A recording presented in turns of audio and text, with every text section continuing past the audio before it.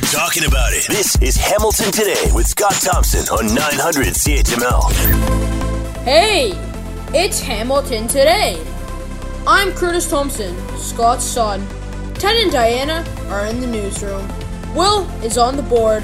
There is another COVID-19 variant of concern that has officials perplexed, just like the last one. Be calm and vaccinate on. Here's Scott Thompson. There you go. Good advice from the boy. Good afternoon. It is 3:08. It is Hamilton Today. I'm Scott Thompson. Will Weber on the board today and picking the tune today, I might add. Ted Michaels and Diana Weeks in the newsroom and will join us around the big round table coming up after the 4:30 news. You don't want to miss that. Will, explain your song today. I like it. And, you know, I can't remember the last time we played a top hour tune with the bongos in it. Oh, it's a thing of beauty, isn't it? Oh, I love bongos. So how did you find this? Tell everybody what it is and where'd you dig this up? So this is called Tank, and it's by a jazz group called Seatbelt. I first heard it in a show called Cowboy Bebop, which is from the late 90s. And recently on Netflix, they made a live-action version of it with John Cho.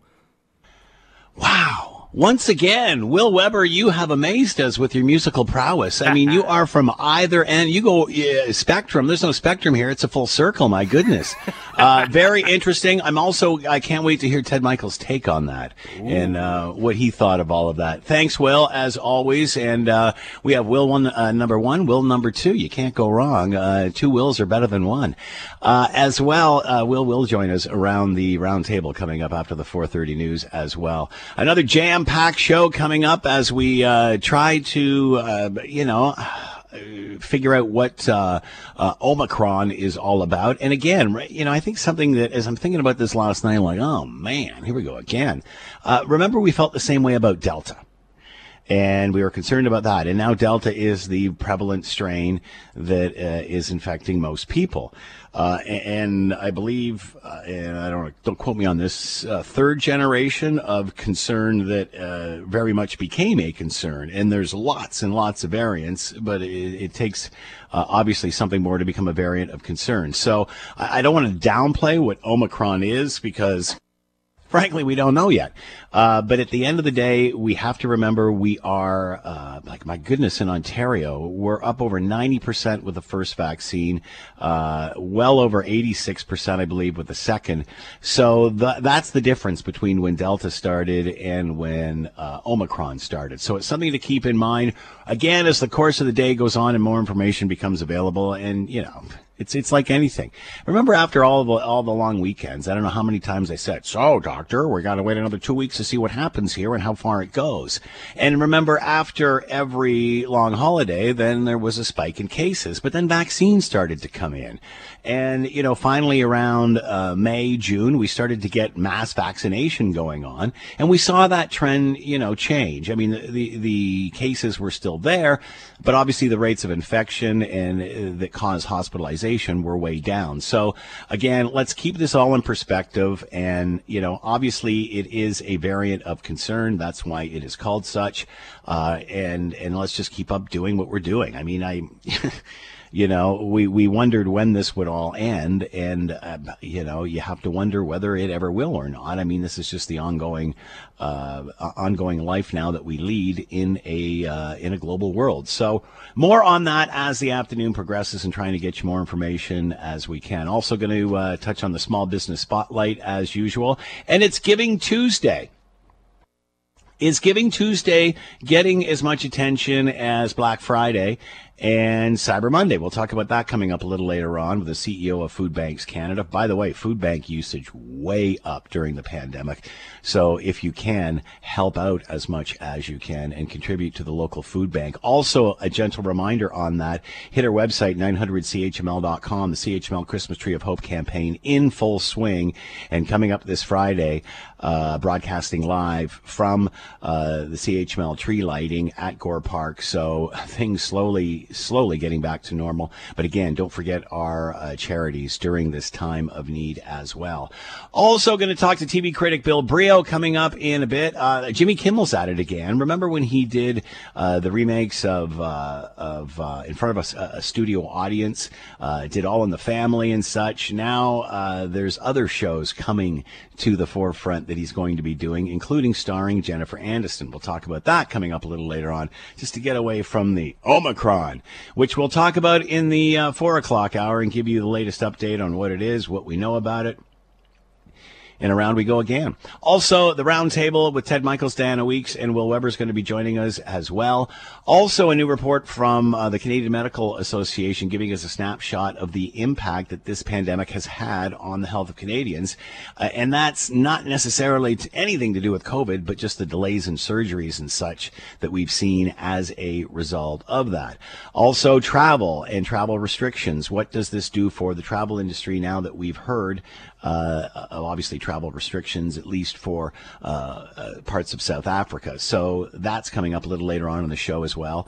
And also the Ghislaine Maxwell trial began yesterday. And we're going to talk to somebody from the Washington Post on what the first 2 days of this trial has been about and what is in store moving forward. Apparently, it's supposed to be a long trial at 6 weeks. And why does this and will it have the world's attention until it comes to an end? Or will it just simply fall by the wayside? And another story that in a COVID-19 world doesn't garner much attention. However, we must remember the victims in this as well. So that's a chat we're going to have coming up a little later on. Also going to talk to Scott Radley at the end of the show, talking about Tiger Woods and the future. Obviously, he says it looks like he's hanging it up for good. Many are saying he's lucky to be alive and even walking. So we'll have those discussions coming up a little later on, maybe on the roundtable as well. Also, your poll question of the day you can find on our Twitter page. Also, check out our Facebook page. Should we close the borders until we know more about Omicron? 53% of you are saying yes. Not sure I agree with that at this time. But again, we certainly do have to be aware of it, be concerned of it, and keep the protocol up. But yeah, I'm sure a lot of people who are planning to travel or were, especially now with the U.S. over Thanksgiving and then into Christmas time, obviously lots of travel. And many are, I suppose, questioning that again.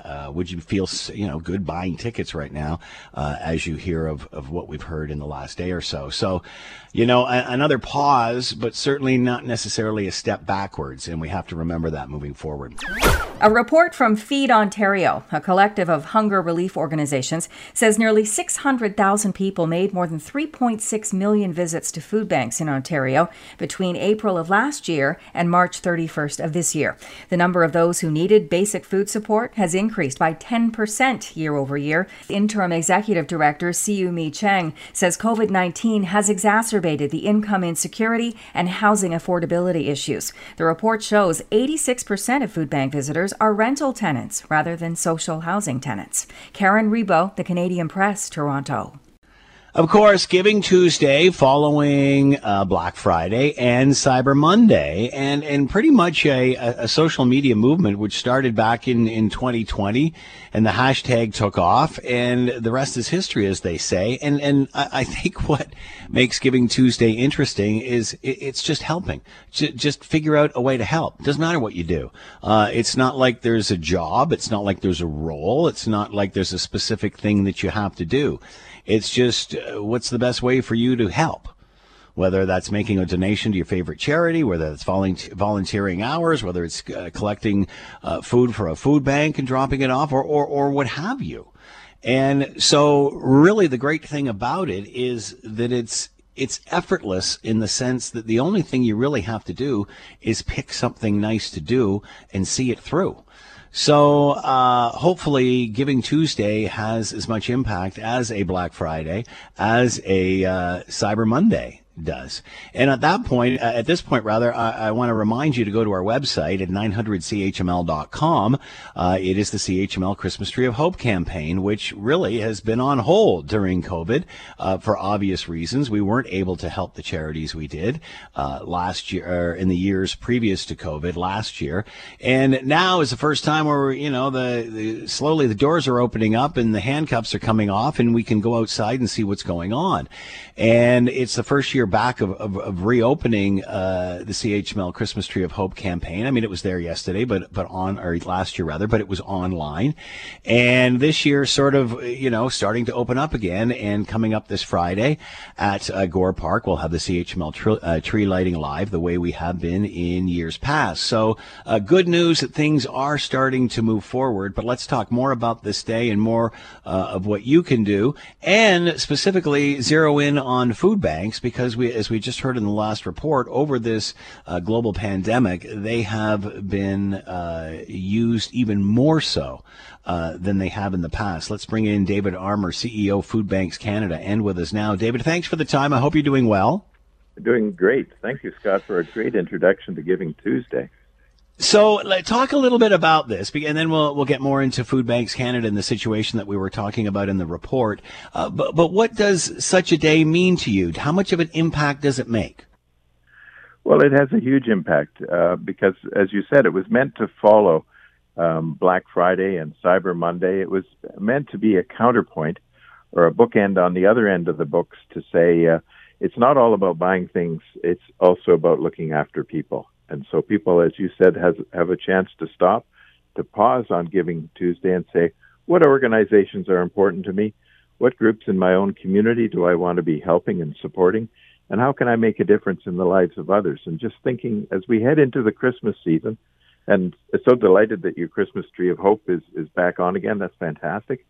But it's just a chance for everybody to pause and do that. And so food banks, like all other organizations, are saying, hey, there's an opportunity here to make a meaningful difference in the lives of others. Does it have the same impact as those other 2 days? Is it gaining momentum since 2012?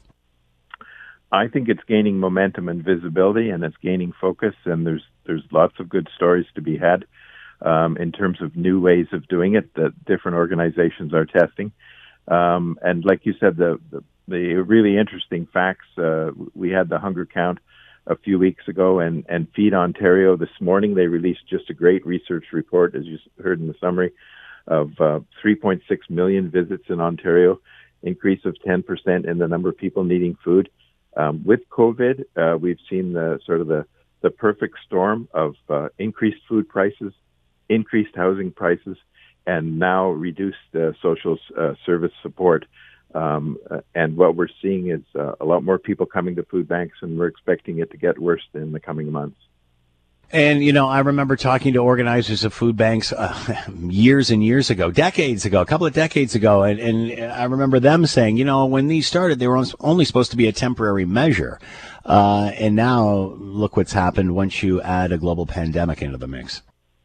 Exactly. And we're not, we're still focusing on advocacy as well. We do think that we need to deal with the root causes of food insecurity. Mm-hmm. And we do need to look at the level of benefits being given to people, the support being given to low-income people that are in rental markets, the support given to the elderly on fixed incomes, and the support on disability pensions. Those are a number of areas where we're seeing those exact people coming into food banks. And those are areas that can be addressed as a society. Just like we saw with the healthcare industry during this global pandemic, it's made us focus on these issues and where the weak links are. And as you're saying, with the food banks, I mean, it's becoming more prevalent now. We can see. Exactly. And what we're saying on a Giving Tuesday is it's not just advocacy and government changes and government support. It's also what each one of us can do. So it's about donating food, donating funds, and donating time. It's about people, your listeners across the CHML listening audience saying, I'm Giving Tuesday, I can do something, I can support my local food bank. And it's about saying between now and Christmas, there's more that I could do here, and I could give some time. Do you think it'll be different this year, David, from last year? I mean, we were sort of restricted. People still gave, and could do so online. But as we mentioned, at least now we're sort of started to come out a bit more. And a pandemic's left us in a different frame of mind. Do you see more empathy? Do you see more giving? Will we see more giving post-pandemic, do you think? I think so. We're seeing tremendous empathy right now. We're seeing people really understand how families need food and individuals that are living alone need food. And we're seeing a lot of food being dropped off at food banks. And conversely, we've got a huge number of food banks across the country that are also delivering food now. We've got volunteers that pick the food up at the food bank and take it to the person's home, so they don't in a COVID environment, they don't have to go out and put themselves at risk. So we're seeing a number of innovative, creative ways of working differently across the country on that. But really, really lots and lots of generosity we're seeing. In the 1 month of March across the country, we had 1.3 million visits to food banks, and as you heard, 3.6 million visits in Ontario. And the reason we were able to respond to those people in all those visits is that food was all donated. The food and that money was all donated so that people could be helped, and that's just an enormous amount of generosity. What's the best way Hamiltonians can help Food Banks Canada? Is it a food donation? Is it a cash donation? It's both, whatever works. We're happy to accept food and funds and time, volunteer time for those that are able to do that as well. And it's just each person saying within their mix, what can they do? On Giving Tuesday, there's some incentive and some opportunity to go online and make a gift right now, or to even drop off some food right now. But also to think about between now and Christmas, how would they give food and funds? And we've also got some great corporations that are helping out. We've got Skip the Dishes, which have a special incentive today right across the country on Giving Tuesday, and Air Miles, which has a special incentive. So we've got organizations that are also saying, we support the generosity. David Armour with us, CEO Food Banks Canada, and we certainly know how much usage is up during this global pandemic. And again, give in any way you can. David, as always, thanks so much for the time and all the work that you do. Good luck this season. Thank you, Scott. Thank you for this show. You're listening to the Hamilton Today podcast from 900 CHML. The story in regard to Omicron is breaking quite rapidly. We're just getting news now of another case that's been reported, this time in Alberta. This is of the new variant.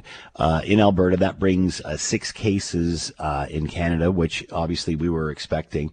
And also, as we speak, there's a news conference going on involving an update on this, and all air travelers except those from the United States must be tested now, and 3 more African countries have been added to the no-fly ban. So that's where we are right now. Moving forward, obviously it's going to take another week or so, week, 10 days, 14 days, we're being told, to really figure out what this is all about. Let's bring in Stephanie DeWitt. Stephanie DeWitt, or Associate Professor, Health Sciences and Biology, Undergraduate Advisor, Health Sciences, Wilfrid Laurier University, and with us now. Stephanie, thank you for the time. I hope you're doing well. Yes, thanks for having me. I'm doing fine. So your thoughts on this new variant that we're hearing about, and obviously more and more, up to, I guess, 6 cases now in Canada. Your thoughts, how do we take this as Canadians? Yeah, so I think we take this with awareness, but just we have to have a little bit of patience. Like you said, we just don't know that much about Omicron yet, and there's going to need to be some time to figure that out. So I think awareness is important. I think people need to know that it exists, that it, because of the mutations it contains, it has the capacity to be something more transmissible and something that may be able to evade our vaccines. So just to be aware, make sure you're following public health guidelines, and keep in tune with the news so that you're aware of what's happening next and what we find next. And obviously, I can't get you to look into a crystal ball here, but any idea of what that timeline is? I remember when we were talking before in the first, second waves, obviously after holiday weekends and people would gather, it'd be like 2 weeks, and then we'd start to see the uptick. When will we know more about what this new variant is all about? Pretty much the timeline that you mentioned, I think, is a pretty reasonable timeline, 10 to 14 days, because we're just, the data is so new. And I think that that's a really exemplary for Southern African countries to flag this as a variant and to be very public and transparent about it so that everybody knows that this variant exists. I think that's really amazing that they did that. They put that out there. But there's still just not enough information yet. We don't know whether the substantial rise in cases that were observed in Southern African countries is just because there was a lot of unvaccinated people hanging around together, and it would have happened if it was Delta or Omicron, or is it because Omicron is indeed a more transmissible virus? We also don't know at this point whether those individuals were vaccinated or not. So we have to, there's got to be some time to dig a little deeper, find out a little bit more about this strain, and of course detecting, where is it, how many people have it. And of course, there's going to be way more than we think there are because we just started looking for it. So, the strain was here before we knew it was here. And that's what happened with Delta as well. We realized what we're looking for, we look for it and we find it. You brought up the same with this. You brought up Delta, Stephanie, and I remember when the Delta virus came out, the Delta variant, everybody was very concerned about that and what this represented. And again, as you mentioned with this one, what the first appearance was that it was more transmissible, not necessarily any more resistant to vaccine or in any way any more dangerous. Is there any reason to believe Omicron is any different than Delta at this point? Yes, that's a really great question. And all we know now is genetic information about the virus. So what we can do is we can look at the genome, that RNA that the virus holds, see what it looks like, and see how different it is from Delta or Beta or Mu. And what's unique about Omicron is that there are at least 50 mutations in Omicron, 30 of which are in the spike protein. And because that spike protein, I'm sure everyone's aware of that, right? It's on the outside of the virus. It's the protein that's needed to get into the cell. It's also the protein that our vaccine is directed against. So when you have 30 mutations in the spike protein, that increases the chance that those mutations could help the virus, get into the cell, help the virus evade the vaccine. So that's the reason why the World Health Organization put Omicron in the variant of concern category so quickly instead of a variant of interest, because of that amount of mutations. And not just the number, but where they were in the spike protein, but also we kind of know a little bit about mutations, looking at, alpha, beta, gamma, delta, mu.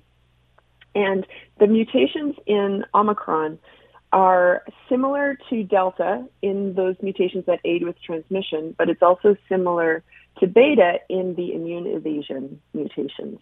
So I should say with a caveat, those mutations also existed in Mu, and nothing really happened with Mu.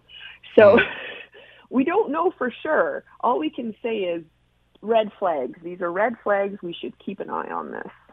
And obviously the best way to stop things from mutating is to put an end to it through vaccine. In other words, if there's only like 7% of Africa that's vaccinated, if those numbers were higher, these mutations would have a less of a time to spread. Absolutely. So, and not even just time to spread, but time to develop. So a virus, when it copies itself, it makes these mutations. And if you stop the virus from being able to replicate, it can't make new mutations. So if you have everyone vaccinated, the virus isn't transmitting, it's not able to replicate, it can't make mutations. So absolutely, global vaccination is going to be really important and integral to stop this virus from being able to replicate and make new mutations, because, that's what viruses do. They're going to replicate, they're going to make mutations.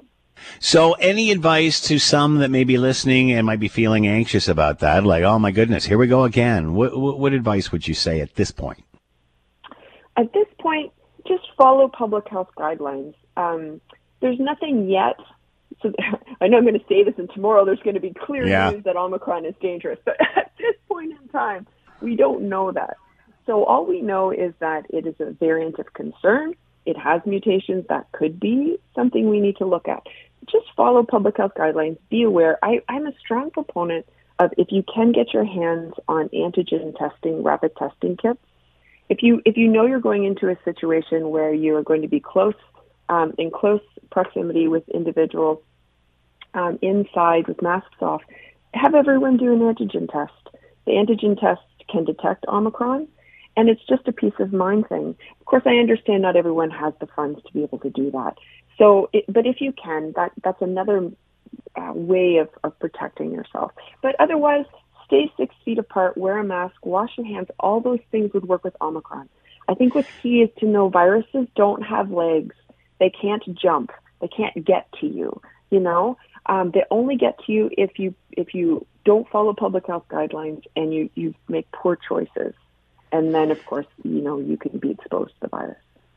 Stephanie DeWitt-Orr with us, Associate Professor of Health Sciences and Biology, Undergraduate Advisor of Health Sciences, Wilfrid Laurier. Stephanie, thanks for the time and the insight. Much appreciated. Be well. Yes, thank you. You too. Stay safe. Will Weber on the board, Diana Weeks and Ted Michaels in the newsroom, making the way around the big round table to discuss the issues of the day. Good afternoon to you all. We hope you're having a great day around the big round table. Well, it's it's one of those days. You know what? Yeah, it's yesterday we both had a case of the Monday, just kind of a yeah, it was not pleasant. Just Monday watching football, and just we needed more coffee. So today's a little better than yesterday. Yes, except for that dang variant that keeps hanging around and changing things as we go. I guess the latest update is we're up to 6 in Canada. One just reported from Alberta testing positive for the new Omicron. I keep saying Omicron. It's Omicron variant. And let's start with the poll question of the day. And we're hearing more about this. And I guess I should preface this question by saying this, that now testing is required for anyone that lands at a Canadian airport from all destinations except the United States. Yep. At this point, there are no cases reported in the U.S., but I think that has more to do with testing than anything. So anything that's coming in from other than the United States, everybody has to get tested. So should the borders be closed until we know more about this, or is this the same as we were experiencing when Delta was first on the scene? Ted? I think financially, when you think of closing the borders once again, I mean, we're just getting back up and at it, and that would be even more devastating. I like what the announcement is that we just broke with at 4:30, that everybody except from the States will have to be tested for COVID-19 upon arrival. I know a lot of people, when this thing first started, were saying, how come the government didn't do that then a lot earlier? Well, they're doing it now. They're being proactive, and I applaud that. Diana? Yeah, agreed. I mean, the proactiveness, if we can say that, is I think what counts this time. I'd rather they do all this than wait. So I feel a little bit better this time around for sure. So are you all for testing anyone who comes in at an airport with the exception of the United States? Well, that's what they're saying, yeah. Yeah, but I don't know if I'm for that, though. I mean, I think everyone should be tested. I don't know if there should be any exceptions right now. I guess that was my next question. Yeah. Why does the U.S. get an exemption? Is because they're our neighbor. They are our neighbors. There's no really reported cases of it at this time. Yet. Do you think it should include the United States? It may. Down the road, it may. Yeah. So, again, I think it goes to the whole, do you really want to, upset people and the border and everything else? So, we'll see what happens. Let's just hope that we have a handle on it, and they're saying it's not, let's not have doom and gloom here, but we'll see. And again, I think what's really important to remember in this, in comparing it back to Delta, we have 90% of the population in Ontario vaccinated, and that is the best way to stop the variant. So, obviously, those that are unvaccinated, it's still of a concern to them, but we are at a much better place now than we were in the first, second, third stages of all of this. Will, you want to weigh in? I generally agree. As long as it's unilateral, I don't see an issue with rapid testing obviously I don't want the border to close again. As Ted said, economically that would be awful. Does this change travel plans now? I mean, we're seeing more planes in the sky. I heard friends anecdotally saying it's hard to get a passport right now. You got to line up, around the block because everybody is looking to get traveling. And we're going to talk to someone in the travel industry coming up very shortly. But do you think this is going to put a pause on anyone who was thinking of jumping and getting on a plane? Well, it's not going to stop the people who are dead set on going somewhere, but people who want to get together for the holidays are probably SOL. All right. The other two want to weigh in on that? You going to get on a plane? No, I think we're... Nah, I think we've talked about this before. I mean, I don't think travel should be necessary right now as it is. But if you got family across the country that you need to go visit or in the States for Christmas, I mean, that's where it gets tricky, right? So... All right, let's get off the COVID. Tuesday, it's Giving Tuesday. Does this get the same attention as Black Friday or Cyber Monday? It's been in fact a social media thing since about 2012. Your thoughts on Giving Tuesday, Ted? Is it as big as the other two? No, unfortunately it's not, and it should be. But a lot of people, again, don't know. A lot of people aren't on social media. They don't know. We have to keep getting the message out because, let's face it, Cyber Monday and Black Friday is all about spending money and about the businesses, and there's nothing wrong with that at all, but this is a much deeper, if you will, opportunity for people to actually show that they care and not just, spend money willy-nilly. So a lot more marketing of this event, a lot more promotion, sponsorship opportunities for this event, I think, have to be out there because I would suggest if you went down the street and asked, 20 people what Giving Tuesday is, you'd probably get a blank look from a lot of them. Diana, your thoughts? Yeah. People your age. Yeah, I think people, I'm seeing a lot of it on social media today. And, for myself, I woke up and I said, oh, yeah, it's Giving Tuesday because I saw that on, on Twitter, on Instagram, that kind of thing. So for me, it's there. But I do get a lot of people are left out of the loop because maybe they're not on social media, maybe the older generation. So hopefully it catches on a little bit more and maybe, every year it grows a bit more. Even younger, Will, your thoughts. Is Cyber Monday catching on? Is it getting traction? Will it be as big as the other two? Well, Giving Tuesday. Tuesday. Yeah, probably not. I've been getting an inordinate amount of emails about Cyber Monday sales continuing into here and nothing about Giving Tuesday. If I didn't work here and my sister didn't work at Mission Services, I don't think I would know what it is. Wow, there you go. Here's hoping it does get more coverage then.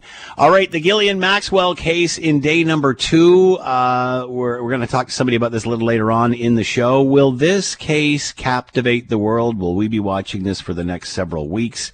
Your thoughts, Ted? Nope, not at all. I think, first of all, people don't know who she is, number one. Those of us that are following this story in the news do, but most people, I would think it's like, you know what, who cares? My own opinion. Obviously, Jeffrey Epstein, if we want to remind everybody what has happened there. Your thoughts, Diana? Yeah, I don't think it's going to get a lot of attention, and that doesn't necessarily mean that it doesn't deserve attention. I feel like just, because he's out of the picture now, doesn't necessarily mean we don't need to pay attention to what happened here and give, these victims their spotlight as well. So, I mean, I'll be keeping an eye on it, but again, we do work in the news. Maybe for the regular person that's out there, maybe they're not invested as much as we are.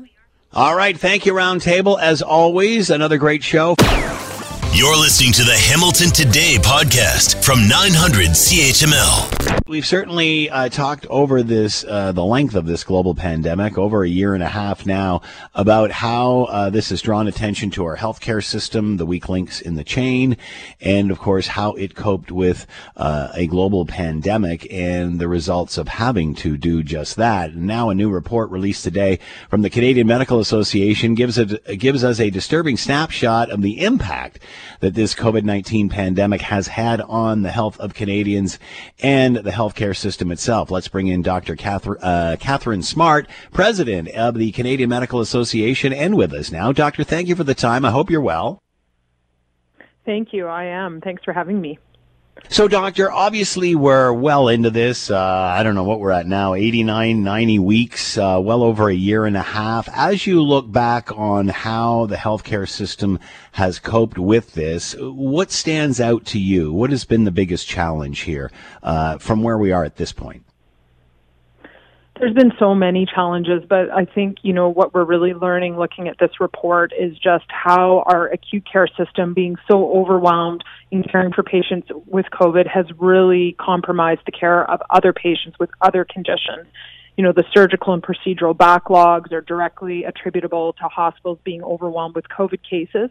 But, in addition to that, we're also really seeing the broad-reaching impacts of COVID outside the hospital, rising concerns with mental health, more deaths from opioid overdose, and social determinants getting worse with things like rising food insecurity and increasing racism. So there's really no aspect, I don't think, of people's health that hasn't been impacted.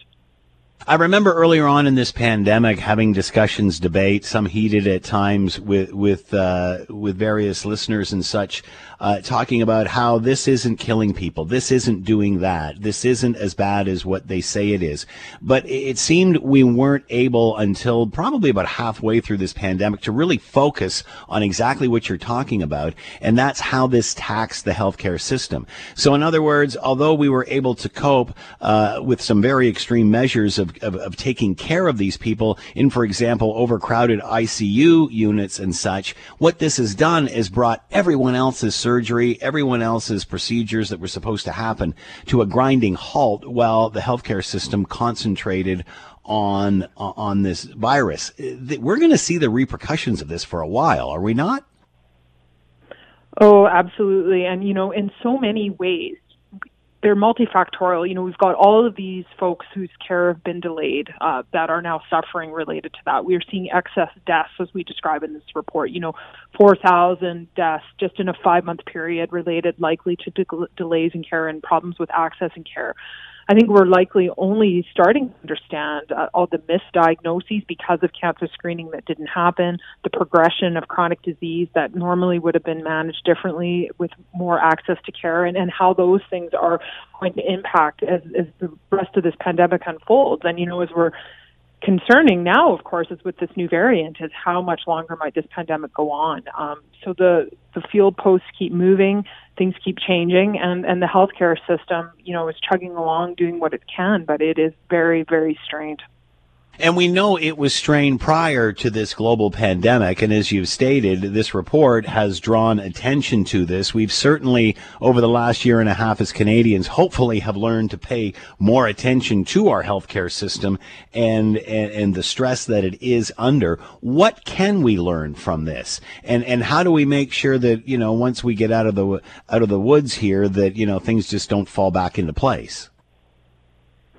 I think what we really have to take away is we cannot be complacent about our healthcare system. I think our healthcare system is a source of pride for Canadians, and it's something that people often feel really good about when they think about it. But I think over the years we have become complacent. I think there's challenges because of the divide between the provincial and federal governments in terms of responsibilities to deliver healthcare.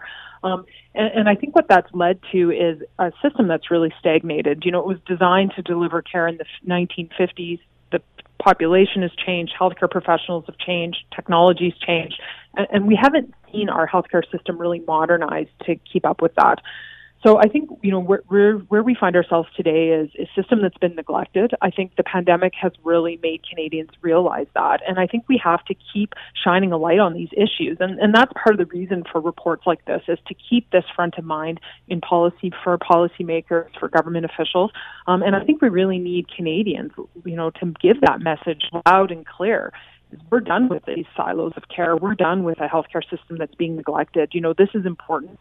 At some point, I think everyone needs some sort of care from the healthcare system. And if it's not there for us, there's going to be serious consequences. And this report is starting to show us what those look like. We certainly saw what happens when you break down those silos, and when it comes to vaccine research and the record time that these vaccines were produced just by doing that, breaking down those silos. Obviously, in Canada, healthcare is a provincial jurisdiction, and when the time's right, feds are in. When it's not, they're out. What do we need? More collaboration between both the federal and provincial government? Do we need a more centralized system? Well, I think we need more collaboration. Of course, there's lots of value to healthcare being delivered close to home and people having an understanding of local or even provincial scale needs.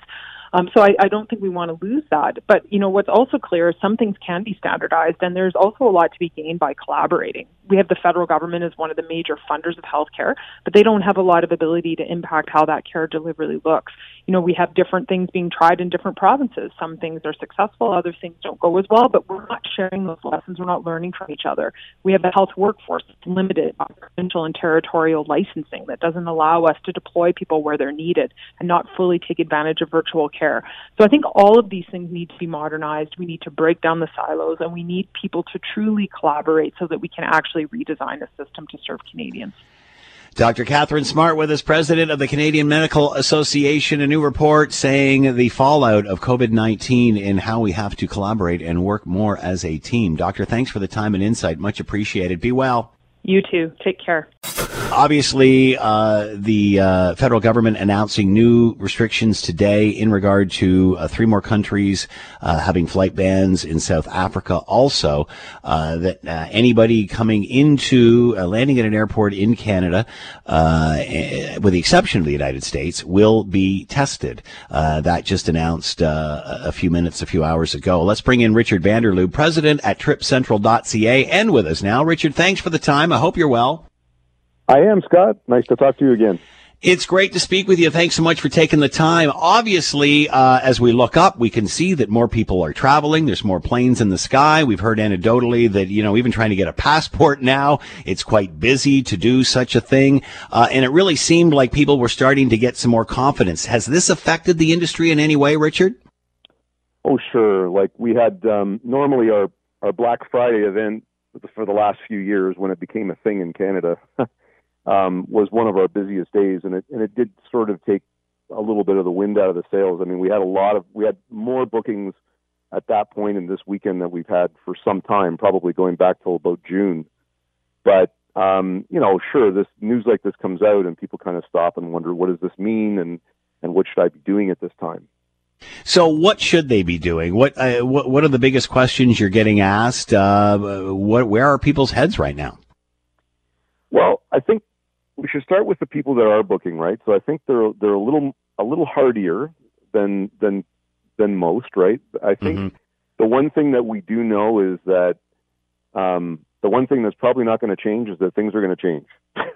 Yeah. And things are always changing, and whenever you're booking travel now, you've got to be of the mind that things could change. So it's sort of like trying to make a prediction about, what's the weather going to be like on New Year's Eve, and should I go out or not? And I mean, it is a bit difficult to answer because it is a hypothetical. And I think where people have to think about is, if I cancel now, it's a voluntary cancellation. If I wait and see what happens New Year's Eve, whenever your travel plans are, as my example is, and things are canceled on you, it's an involuntary change that happens, and you're usually in a better position as a consumer with an involuntary change that's done to you than you asking to cancel because you're speculating what it might be. And we have this with hurricanes. When in the past, when hurricanes were brewing and they were, all in the media about where they might go, and we would get tons of calls. What's going to happen? What might happen? Well, we don't know which island it's going to hit. Yeah. And so you don't want to cancel because it's going to skate right by your island, and why would you cancel your vacation when you could have gone? So I think there's a lot of speculation. We're getting calls today and in the last few days. And a lot of it is, I think it's just human nature, right? People are unsettled and they just want to know what should they be doing, if anything. And really, if you have existing travel plans, it's just to hold on. We will call you, your agent will call you with whatever needs to happen. But I think people that are booking now have to kind of go with the flow. And if it happens, it happens. And if it doesn't, well, what else are we doing? So good point. How long can you go around in circles? What do we need to know if we are, say you talked about people who have already booked and now this happens. What about people who are, planning to book, say, something for post-Christmas, winter, that sort of thing? What sort of things do they need to know? Insurance, for example, because obviously the big concern here is out-of-pocket costs. What happens if, I get stuck down there? What happens if my flight gets canceled? Or even, what happens if everything went great and the holiday was fabulous and then I'm about to get on the plane and I test positive? What should we know when booking? There is a ton to know. And so as a matter of fact, it's so much that it's difficult for our agents to get out, and these conversations are long because they're also interrupted with more questions as we're trying to get the information out. So we're actually producing a video to actually go through all of it, because not to be like when you're dealing with your credit card and you get transferred and you have to listen to this recording, but it really is almost like the flight check-in, the safety video to say this is what you need to know. So we're actually developing it that way to make sure people are aware. But there's a lot to know. Is one, do you need advanced testing? And that's now readily available in pharmacies and easy to do. Two, do you need to fill out forms? We tell you that. So we'll tell you, and we'll actually tell you up to 7 days prior to departure to say, here's the current conditions. There's no point worrying about what might be in February. You don't worry about it till a week prior if all's going well. And, each step that comes back, you have to test on the return. You got to fill out the ArriveCan app. Is it all worth it? Sure. The people that are traveling are saying it's absolutely worth it. I've been away. I'm hoping to go away in a couple more weeks. It sounds like a big hassle, but it's pretty well established right now. And certainly in the U.S., it's, they're at 90% of their pre-pandemic flying in the U.S. And I know it's not a fair comparison to Canada, but they're not missing a beat there. And I'm not advocating that. I'm just saying that the protocols are established. And I think we will follow whatever the public health guidance, whatever the government says, and advise our clients. And I think people just need to be, if you want to go, it may not happen, but there's a good chance it might, So. Now, are there insurance policies that will cover any added costs that people are concerned about? So in the beginning of the pandemic, the level 3 advisory that was there that said all non-essential travel, that was a blanket problem for travel insurance. That's been lifted. It's now on a country by country basis. And so while cancellation insurance itself does not cover the pandemic, there are other mitigators. One, if it's an involuntary change, airlines and suppliers have been refunding. You can also buy a supplier waiver. So if you decide to change or cancel, that you don't lose everything, you keep a credit. Or you can buy insurance for the normal cancellation risks that doesn't cover everything. It never did. But the big thing is medical insurance. So for a while, they weren't covering any COVID-related costs. The general policies for medical are now covering that. So again, things could change, but as of what it is right now, that's the current status. And obviously the best route is to make sure you contact your travel agent and have the latest information. Richard Vanderlip with us, president at tripcentral.ca. Richard, as always, thanks so much for the time. Happy traveling. Thank you. You're listening to the Hamilton Today podcast from 900 CHML.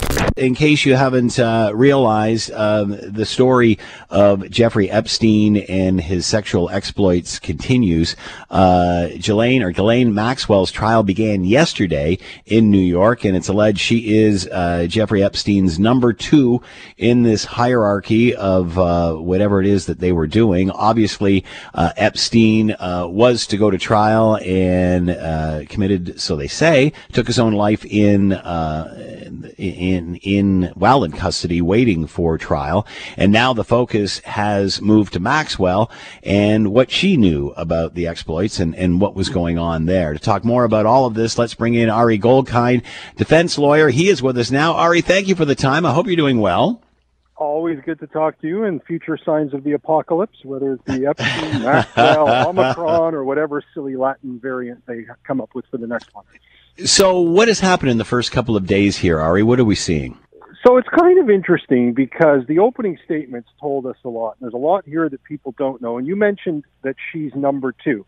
And leaving aside the obvious joke that can be made on that, the defense's strongest part of their opening statement was twofold. That one, she's a scapegoat for Epstein and what Epstein did. And because he ostensibly killed himself, she's sort of the proxy defendant for all of the ire of the world. That was number 1. Number 2, and it sort of has similar overtones to Ghomeshi.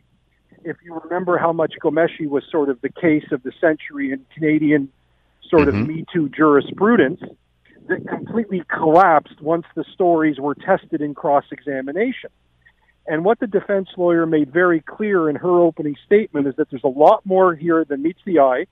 There are going to be two central issues as I see them. One, the age of the alleged victims at the time of these events. We'll get to the second witness today. That was some pretty interesting testimony.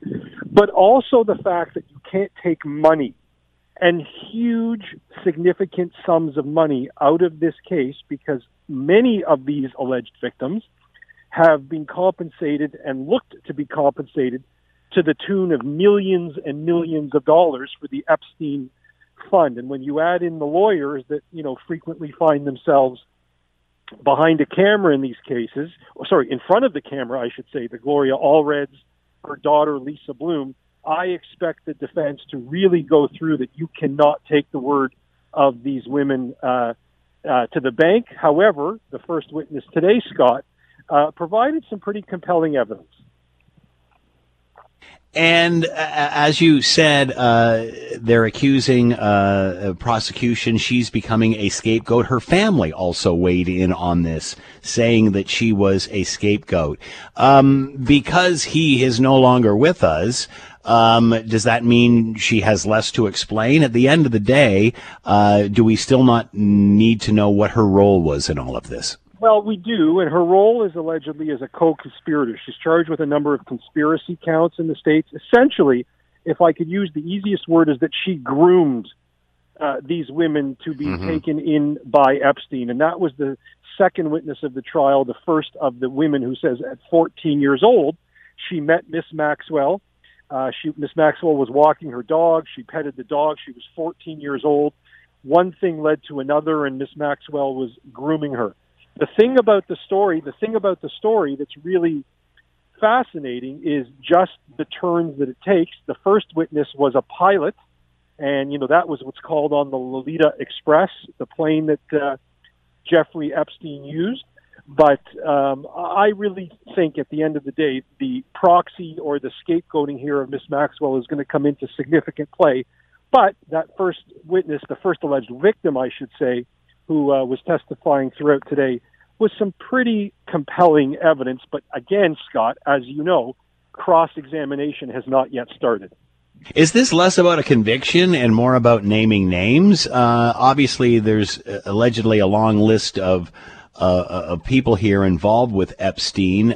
Does she start naming those names? Is that an out for her? I don't think so. I think if that card was going to be played, it would have been played already. I'll tell you why. I think a lot of people are tuning into this who've watched the Netflix series. The names Clinton, Dershowitz. I think Trump has even come into the discussion at some point. Yep. I think people are looking for that. If she was going to flip, I think that deal would have been done already. Remember, she didn't get bail. It was a horrendous decision to not grant her bail. She should have been granted bail. Every one of your listeners will disagree with me. I probably don't have time to go into why, but she should have been given bail. These allegations are from 1994 to 2004. And the reason people are tuning in to hear the name Bill Gates or Clinton is because she ticks the right demographic check boxes in 2021, Scott. This trial and the Rittenhouse trial, for example, has sort of central casting defendants. They're the right demographic. They're the right color. She comes from the billionaire's, she's the billionaire's daughter. You look at what happened a week ago in Waukesha, Wisconsin, where an evil piece of garbage ran over an entire parade route. And, it's almost like Where's Waldo? That's being disappeared from the media because that accused killer or alleged killer doesn't tick the right demographic check boxes of today. It's sort of outrageous to me as a citizen. Miss Maxwell isn't accused of running people over. She's accused of pretty horrible things. And if convicted, she serves to pay a price. But there's a lewd and lascivious and salacious quality to this that I think is why so many people are interested in it.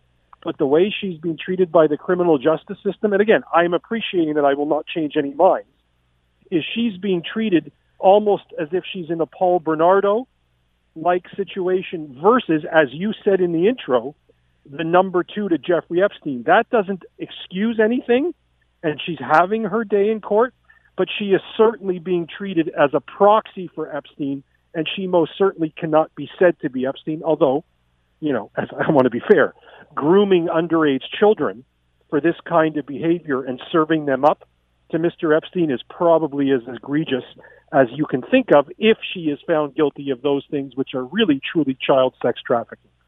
So what are the chances, in your opinion? I know it's very early. We're crystal balling it here. What are the chances of a conviction? How ugly is this going to get? Well, when you get a jury that is going to hear from four separate women, it's sort of like we've learned with Cosby and Weinstein, if you recall those cases, where it's one thing if it's one versus one, right? Like Cosby's first jury was hung because there were fewer women. Then the second trial happens and the judge allows in 5 more. If the 4 women's story here are eerily similar, that their age of consent, remember in certain states where the accusations take place, the age of consent is 16. Everybody in Canada thinks 18, 21, something like that. We're not talking about drinking liquor in a club. So the age of consent is something I think will be very, very important. If the prosecution can get past the 2, I think, number 1 defenses here, age of consent, certainly critical according to the defense lawyer, but then the lack of poisoning into the well of wanting to be famous or wealthy, which again, we haven't yet even scratched the surface of what the cross-examination of these 4 women will be. I don't think this is a slam dunk by any stretch of the imagination. I don't think the pilot's evidence today was all that helpful to the prosecution, but we are living in a day and age in the Me Too movement where you have a very well-to-do Caucasian person on trial, and I don't think a jury is going to bend over backwards to acquit them. And just why I make that point, if you look 2 weeks ago at the Kyle Rittenhouse verdict, that's a verdict that in a different day and age would have taken 3 hours, but because we're in a different era, it took 3 days. So I think all of these outside concerns are, unfortunately, in my view as a lawyer, sort of infecting and coming into the jury pool with tremendous pressure. And I'd be very surprised if she's not convicted of at least a count or 2. Defense lawyer Ari Goldkind with us. Ari, as always, thanks so much for the time. Be well. Great to be on with you, Scott. You're listening to the Hamilton Today podcast from 900 CHML. Speaking of megaphones, let's bring in Scott Radley, host of the Scott Radley Show, coming up after the 6 o'clock news and columnist for your Hamilton Spectator. And with us now, Scott, thanks for the time. I hope you're doing well. Well, it wasn't until that introduction. What do you mean? Speaking of megaphones, yeah, okay. Well, you got a megaphone, bud. You're up there. I got a megaphone, and although yours is way bigger than mine. I digress. Michael Scott used to say something in the office, and I won't use the line. But anyway, carry on. I heard your promo today for your show, and I can't remember what it was about, but it did make me laugh. I digress. All right, let's go to the poll question of the day. Obviously, we're hearing about Omicron. Man, I keep saying it wrong. It's Omicron. Omicron. Poll question of the day, should borders be closed until we know more about this new variant? Obviously, we have just heard over the course of the afternoon that now everyone coming into a Canadian airport, with the exception of the United States, will have to undergo a test when they get off the plane, also restricting travel to 3 other South African countries. That being said, borders closed until we know more. What are your thoughts, Scott? I think you and I talked about this the other day, kind of. And if you go back to the very beginning of this whole thing, the government didn't want to stop flights coming in. And in some cases, the accusation was that stopping flights would be racist, and there were other reasons. And you know what? We got into there were other countries that did. New Zealand, easier situation when you're an island for sure, but had way better success. And I'm tired of the hysteria and of guessing that this is going to be the new worst thing ever. We said the same thing about Delta. Exactly. When it started, and now it's the prevalent strain. But if we don't know, and if there's real belief that this thing could be really bad, and here's the problem. We've heard from some groups, I think World Health Organization said this thing sounds terrible, sounds horrendous. And others have said, yeah, the symptoms are really mild. It's not that big a deal. So, Scott, I'm not a scientist. I'm not a doctor. I don't know. But if there are those who are saying this is a real problem and this could be a huge issue, it does seem like we should be taking more severe positions as far as allowing the borders to stay open, because I don't know about you, but I don't want to go back to March of 2020 and start this whole process over again.